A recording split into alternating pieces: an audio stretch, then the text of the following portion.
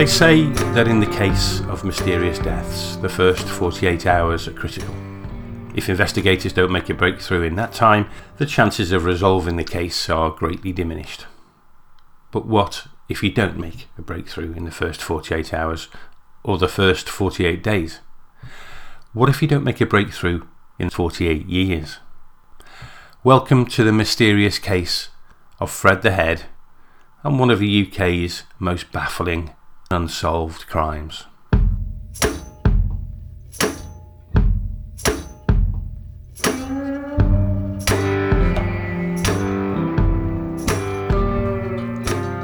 Episode 6.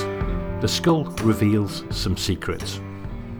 Now, I've had one or two fortunate breaks throughout this case, and I was about to get another. I was wanting to include a forensic science input into the podcast, so I thought I would make contact with a local university, the University of Derby, to see if they could help me with some general forensic science advice. Little did I know that they'd been involved with the Fred the Head case from way back in 2013, something I had no idea of. And they'd performed a series of tests on the skull and even recreated the skull as a 3D printed model prior to the skull being reunited with the body.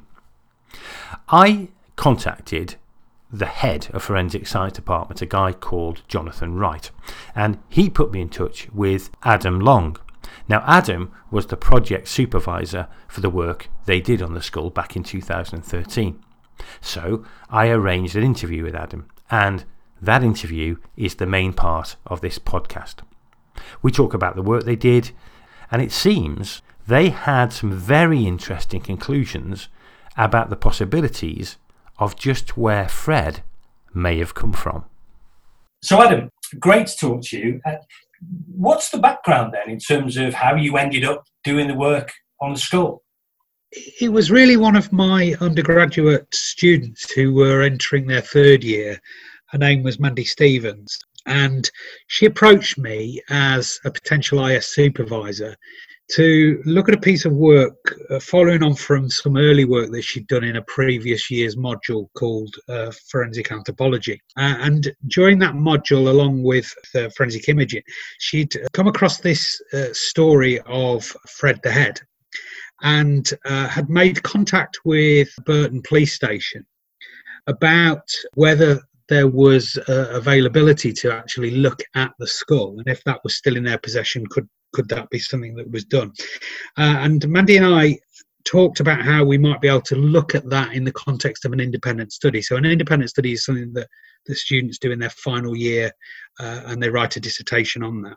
Right. And so I was put in touch with Detective Chief Inspector Garrett, who was then heading up Burton Police Station. And we arranged a meeting with him. So Mandy and I visited Burton Police Station, spoke to DCI Garrett, who actually presented us with the skull there and then. And I wanted a little bit more information about why we were interested in maybe accessing or having access to the skull. And he provided some context to the case, some of which I was already aware of, living in and around Burton-on-Trent for most of my life. I was aware of this story, but hadn't really delved into it. And this seemed like a great opportunity to become involved. That's the skull that they'd retained. I think they'd taken DNA, hadn't they, at that point? Am I right in thinking that they had a pretty good DNA sample from the skull? Yes, there'd been a number of different cold case reviews of the case since the 70s when the body was found. So I think in 2006 that was the latest, and there'd be some work done to try and extract DNA from the skull in an attempt to then try and further identify who the remains belong to. But this is a particular type of DNA. It's what we call mitochondrial DNA. Yeah. It's not the normal kind of genomic DNA that we would ordinarily target if it was from living tissue. So this is material which is taken from deep within the bone structure. And so some work had been done there, and a mitochondrial DNA profile had been recovered, but that isn't as useful in this case as it has been used in other cases. Not useful in the sense of it's not being able to track down the particular individual, or because mitochondrial DNA just isn't as useful? No, it can be very useful, mitochondrial DNA. I mean, you can look at the other cases which has been key to it. So the most famous one most recently was King Richard III. Mitochondrial DNA was used to make the link to an ancestor through King Richard III. So mitochondrial DNA can be absolutely crucial. And because there's relatively a large amount of mitochondrial DNA relative to genomic DNA, it can be really, really useful in that sense. But in this sense, there is no relative to fall back on in which to do a comparison. So it has limited value in that sense. But ultimately, if a relative emerges, that could be used, that relative's DNA could be used as a comparator to the mitochondrial DNA to establish whether there's a link there. If there's a suspected maternal link, yes, because mitochondrial DNA only passes along the maternal lineage. It passes from mother to offspring, but only through the maternal line. What year are we talking here, just so I understand the chronology? So this was back in 2013. So do you walk away then with head in a cardboard box and take it back to University of Derby? How does the story progress from there? No, not quite. So we had that initial discussion, and that proved to be very useful. And what happened then is Mandy and I went back to the university and we discussed ways in which we may be able to formulate an appropriate independent study, which would be respectful to the remains, but might be able to offer some additional information to help the police with their investigation. We were aware at that time that the police had kind of reached a position where they had exhausted all possible avenues, and therefore they were about to apply to the coroner for a request to inter the remains back to the body. And so it was just a case of, is there anything that we could do in order to preserve as a permanent record anything which might later prove of interest? So at that point, Mandy and I came up with a suitable independent study which looked at non-destructive methods for evidence preservation. And we then applied to Detective Chief Inspector Garrett at Burton Police to ask whether we could have permission to have the skull in our possession, and he gave permission on that basis. Great. So the idea being to preserve in some form the skull whilst allowing it to be reinterred with the rest of the remains. That's correct, yes. Great. Okay. So just talk me through the elements of that process of how you were seeking to generate, if you like, a duplicate of that skull. The initial idea was to look for non-invasive means of preservation. So obviously there was a number of different aims for the investigation that Mandy undertook. So looking at the most current methods of preservation, so this would be things like 2D imaging, so conventional photography, maybe X-ray photography, but also looking at the possibility of more up-to-date methods such as three-dimensional printing, 3D printing. Yeah. We've got those kind of technologies which are much more advanced today than they perhaps were back in 2013. They were just emerging. Additive manufacturing was just kind of coming on stream at that point, wasn't it? Yes, that's right. And it was really just to see if, in the absence of having the actual skull as a permanent record, could we generate a three-dimensional replica of that skull to a suitable quality, so that if anything ante-mortem came along which would further the investigation, so if any information came available to the police in the absence of the real skull, could we go back to a three-dimensional copy or replica to do anything with that? So that was the basic aim of the investigation. Okay. And is this technology and that kind of approach, was that proven at that point, in the sense of, was that something that other institutions would have been doing in a similar case? Or were you pushing the boundaries a little bit further in terms of what you were aiming to do? I don't think we were pushing the boundaries in a sense that this wasn't being done elsewhere. There's been this kind of development ongoing for a number of years now. However, that capability wasn't something that we were familiar with at Derby. Certainly within the field of anthropology, it's not something that we've been routinely doing. So it was more of a personal interest in regards to this piece of evidence in terms of that preservation.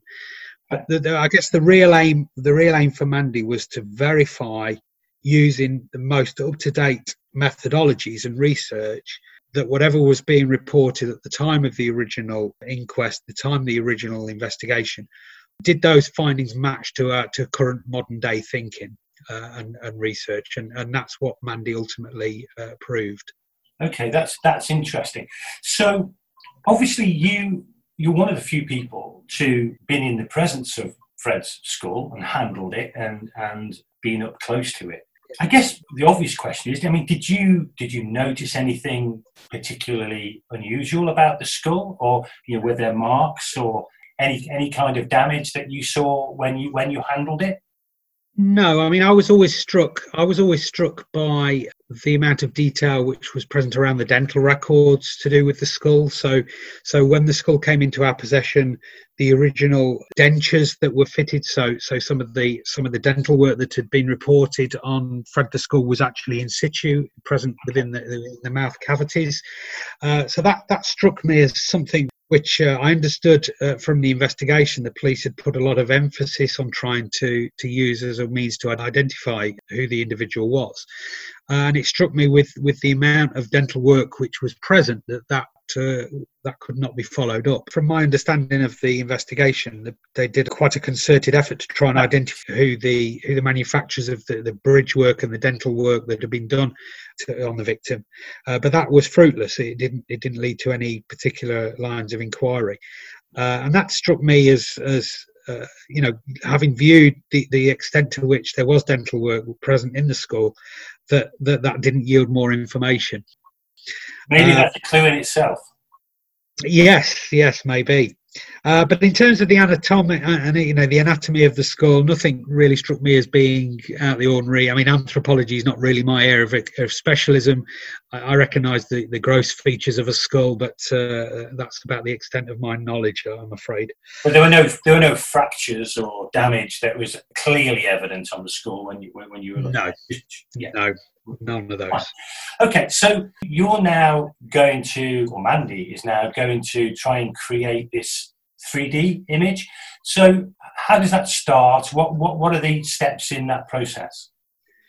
So, well, prior to that, one of the things that Mandy was keen to do was obviously record and capture the skull in as much detail as possible. So she did that through a number of different approaches with the aid of colleagues within the university. So the first was to do a full, what we call medical photography of the skull, so from all anatomical positions. So that gives us a nice accurate record of the skull. The next aspect would have been to undertake an X-ray photography of the skull, again from a medical perspective, so viewing the skull from all anatomical angles to ensure that all the features which aren't present on the outer surface can be captured. And then the third aspect was to consider the ability to try and replicate the skull via a 3D print process. So we have colleagues working in our engineering faculty within the university whom Andy approached. They were doing some work with 3D printing technology. We approached them, or Mandy approached them, and talked about whether it would be possible to take a 3D impression of the skull, capture it via a digital means, and then be able to effectively replicate that by printing it out in a three-dimensional structure, which effectively meant attaching little reflective pieces to the surface of the skull so that a digital laser can then read the position of those in three-dimensional space, and through a series of scanning effectively of the skull, looking at all of those three-dimensional readings, that within a computer model can then accurately generate this digital representation of the skull, which was used then to effectively print out a three-dimensional life-size image of the skull. Very interesting. I mean, do you know what the kind of tolerances you're working to there? Just so I kind of understand that. I mean, are we talking microns of difference between the actual physical specimen and the replicated specimen, if you like. Yeah, it's something that was one particular aspect which Mandy was really interested to kind of follow up, because it was that was part of the aims. How accurate is the assessment, or could the assessment be, of a three-dimensional? Does it accurately replicate the skull in all of its detail? But what we were able to observe, that there was clearly a difference in the quality of the three-dimensional printed image compared to the actual skull itself. So I wouldn't say we were capturing the full level of detail. I mean, we were certainly down to tens, if not hundreds of microns, rather than down to the micron level in terms of degree of clarity. No, but that's interesting, because it's obvious that you'll clearly get a degradation, if you like, of the perfect image. And again, you were operating back in 2013, and things will have moved on. But it's interesting you managed to get to that level of accuracy, really. Yeah, I mean, you know, when you look at images of the 3D replica, it's absolutely clear it's a skull, and it's of a life size, in life size 1-to-1 size, and you can see levels of detail, the gross levels of detail. So you can see certainly the orbits of the eyes, the nasal cavities, the jawbone, and the relative levels of detail. But when you start to get down to the minutiae, so looking at the details of the individual fissures on the skull surface, they're not quite as evident as they are on the real skull. The level of detail in regards to some of the teeth, the definition between what would have been the jawbone and the teeth themselves isn't quite as well defined on the replica. But from an anatomical position, everything was relatively in the right place. Fantastic. Okay, interesting. So that replicated skull, what happened to that? Did that go back to Burton Police so they could keep that within the body of evidence, if you like, and then they could reunite the skull with the rest of the body? Or how did the story go from there, in terms of, once you've done that work, what happened to that skull? So once we did the piece of work, the three-dimensional skull was retained at the university, so that's still there to view. It was kept as a permanent record, really, of Mandy's independent studies project. It can be made available upon request from the police if they wanted to take forward an investigation looking further at that. The actual skull, so Fred's skull, it was returned to Burton Police Station, and it's my understanding that's now been repatriated to the body. Now, you mentioned earlier that Mandy had done a lot of work in terms of looking at the dimensions of the skull and some of the measurements of the skull and things like that. Was that able to tell you anything at all about the individual themselves? What Mandy was doing was looking carefully at some of the markers that had been suggested in the original investigation, and looking to see if they corresponded to what she was kind of seeing now. So everything that was reported at the time, Mandy was effectively just checking to see if modern techniques kind of were mirroring what was reported, and that's what was actually that's what Mandy confirmed. So that primarily would have been male, probably between in his mid-20s to mid-30s or late 30s. And what Mandy identified was confirmed those findings. Yes, based on the limited information you have from just looking at the skull. Obviously, some of those other features you need to look more extensively at the skeletal remains as a whole. Yeah, of course. Okay, great. I know from our conversation when we were setting this recording up, we talked about some of the other work she was able to do, though, in terms of perhaps being able to give some insights into probable or possible geographic identification. Can you just give me a little bit more detail on that? Yes, there's been a number of different studies undertaken to try and identify or to give suggestion as to possible geographic identity for cases where they find individuals such as in this, and it could be applied to all kinds of things. So it could be mass disaster, or it could be mass graves, or though under those circumstances. So one such piece of work was developed by somebody called Richard White, and he was based in Australia, and this essentially looked at over 3,000 different schools from various locations from around the world. And what he was doing at that time was looking at what we call the non-metric traits that are associated principally with the things like the skull. So non-metric traits are things which you can't necessarily measure. They're either absent or they're not, and it's particular features of bones and the way that they come together on that skull surface.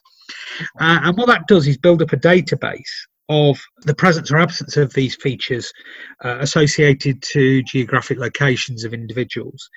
And this isn't the only piece of research that has been done. There was another one called 4DISC-3, and that was developed based on over 1,400 American forensic cases. So we've got different things happening around the world, but Mandy was interested in the Cranid research because that I say took its information from over 3,000 skulls from around the world. And when Mandy looked at this skull and was able to identify these non-metric traits, along with some of the other metric traits of the skull, when you plug those into this piece of software, this software will effectively undertake an analysis of all of these traits together and then look for the closest association based on geographic location.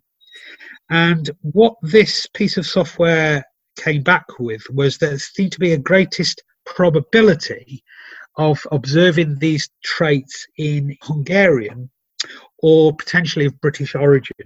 However, what it did initially indicate was a closest neighbour to that being of Denmark and it being of a male individual. So that was really interesting. It kind of gave a new kind of slant to the investigation, or the possibility that we might be dealing with human remains which were descended from outside of the UK borders, and that may be one of the reasons why Fred was never identified in that first investigation.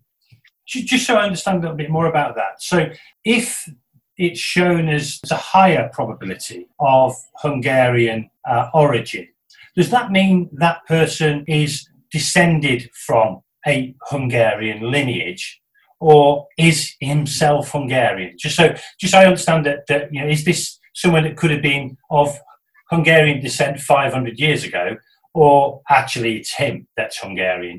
Yeah. So this piece of software, so the Cranid program, it uses data that has been derived from more recent findings from individuals around the world. So that is a point in time measure, I guess, for those typical features which exist kind of these days, rather than features which will have existed 500 or so years ago. However, we're dealing with things which are genetic, so genetic traits will obviously follow down the line, the lineages, and some of those they may carry forward. So in terms of the probability in this case, when you look at things together, the probability is suggesting that they could be of Hungarian descent, but obviously that's based on this point in time measure. It doesn't really tell you whether those are going to be of direct Hungarian descent or whether that could be from Hungarian lineage. It doesn't discriminate that far. I'm interested that of the two non-UK nations, if you like, that were suggested through Cranid, Hungary and Denmark, both of which kind of border the Germanic parts of Europe. Germany didn't come up within that. Do we take these deductions as actually indicative of that whole Germanic area, or are they quite specific to Hungary and Denmark? It does suggest, though, that the Cranid software differentiates between Hungary and Germany and differentiates between Hungary and Poland. Yeah, absolutely. And one of the features of this particular software is that once you've conducted an analysis, it can be adjusted. So the output from the analysis can be adjusted based taking into things like the sample size between different populations. So if, for example, in the construction of those databases, there were more Hungarian individuals which were included in it, that might suggest, with the additional data and given that higher population size, that might drive the program to suggest there is a likely greater probability of them being from that particular area. And when that was done, it did actually alter the geographical location more towards Hungarian descent rather than of Danish descent. How interesting. Okay. It is supported by the fact that Fred had that wedding ring on his right wedding ring finger, which is something which culturally is common to those areas too. So it's an interesting. Yes, yeah. Just one thing finally on Crane. I mean, how reliable is it? Obviously it's a software that's fairly widely used, I think, in anthropological fields. Is it generally considered to be a pretty reliable technique, or has it got its problems? What I can say more generally about forensic science is that forensic science is about utilising the full evidential value of any information available to us, and what this effectively does is bring together a series of individual pieces of information, which on their own probably don't make that much of a difference. But when you start to think of evidence coming together in combination, suddenly the weight of that evidence becomes almost greater than the sum of its individual parts.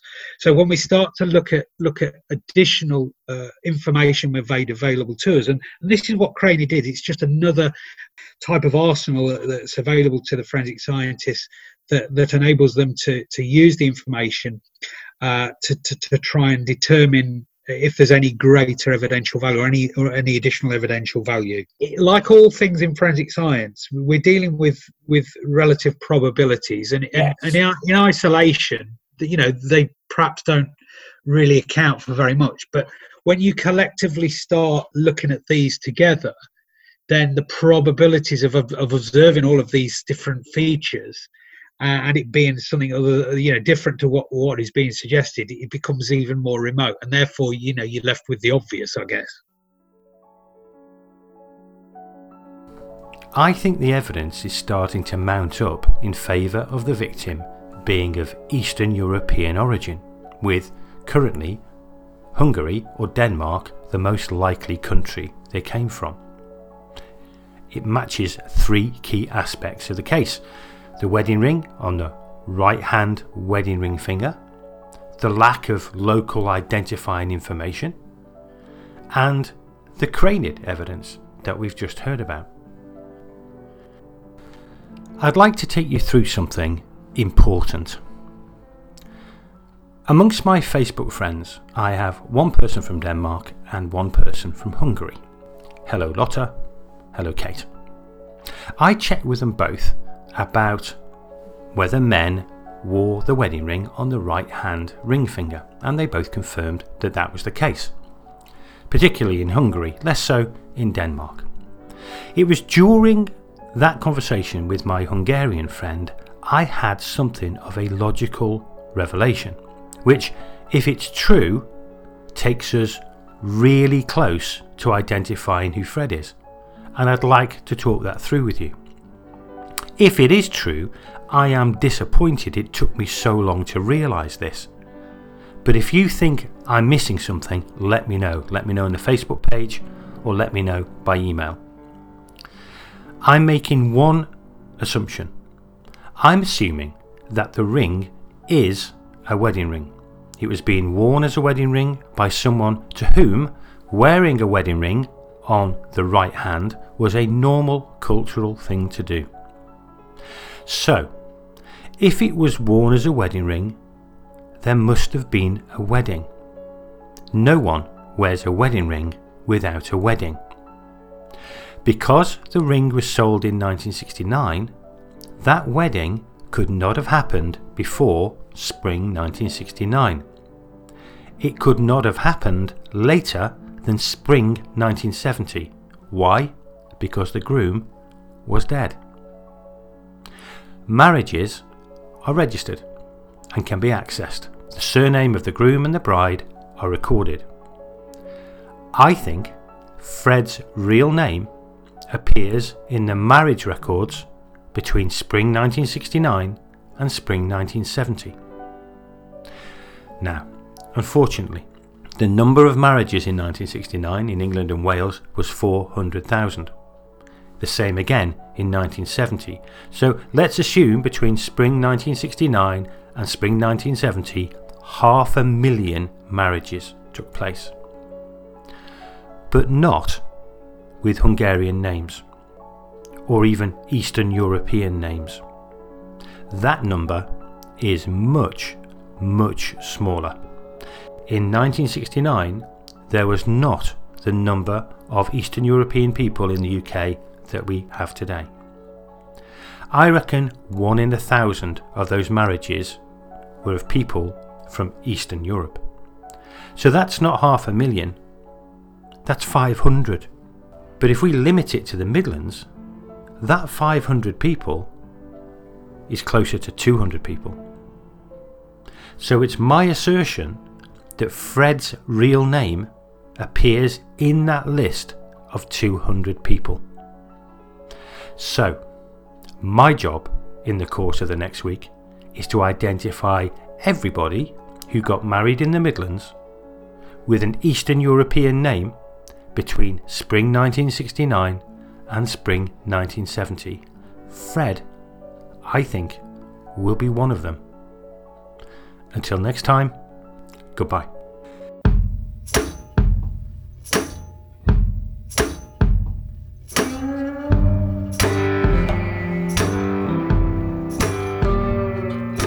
The Mysterious Case of Fred the Head is a GSC Media production. Written, produced and narrated by myself, Ken Davis.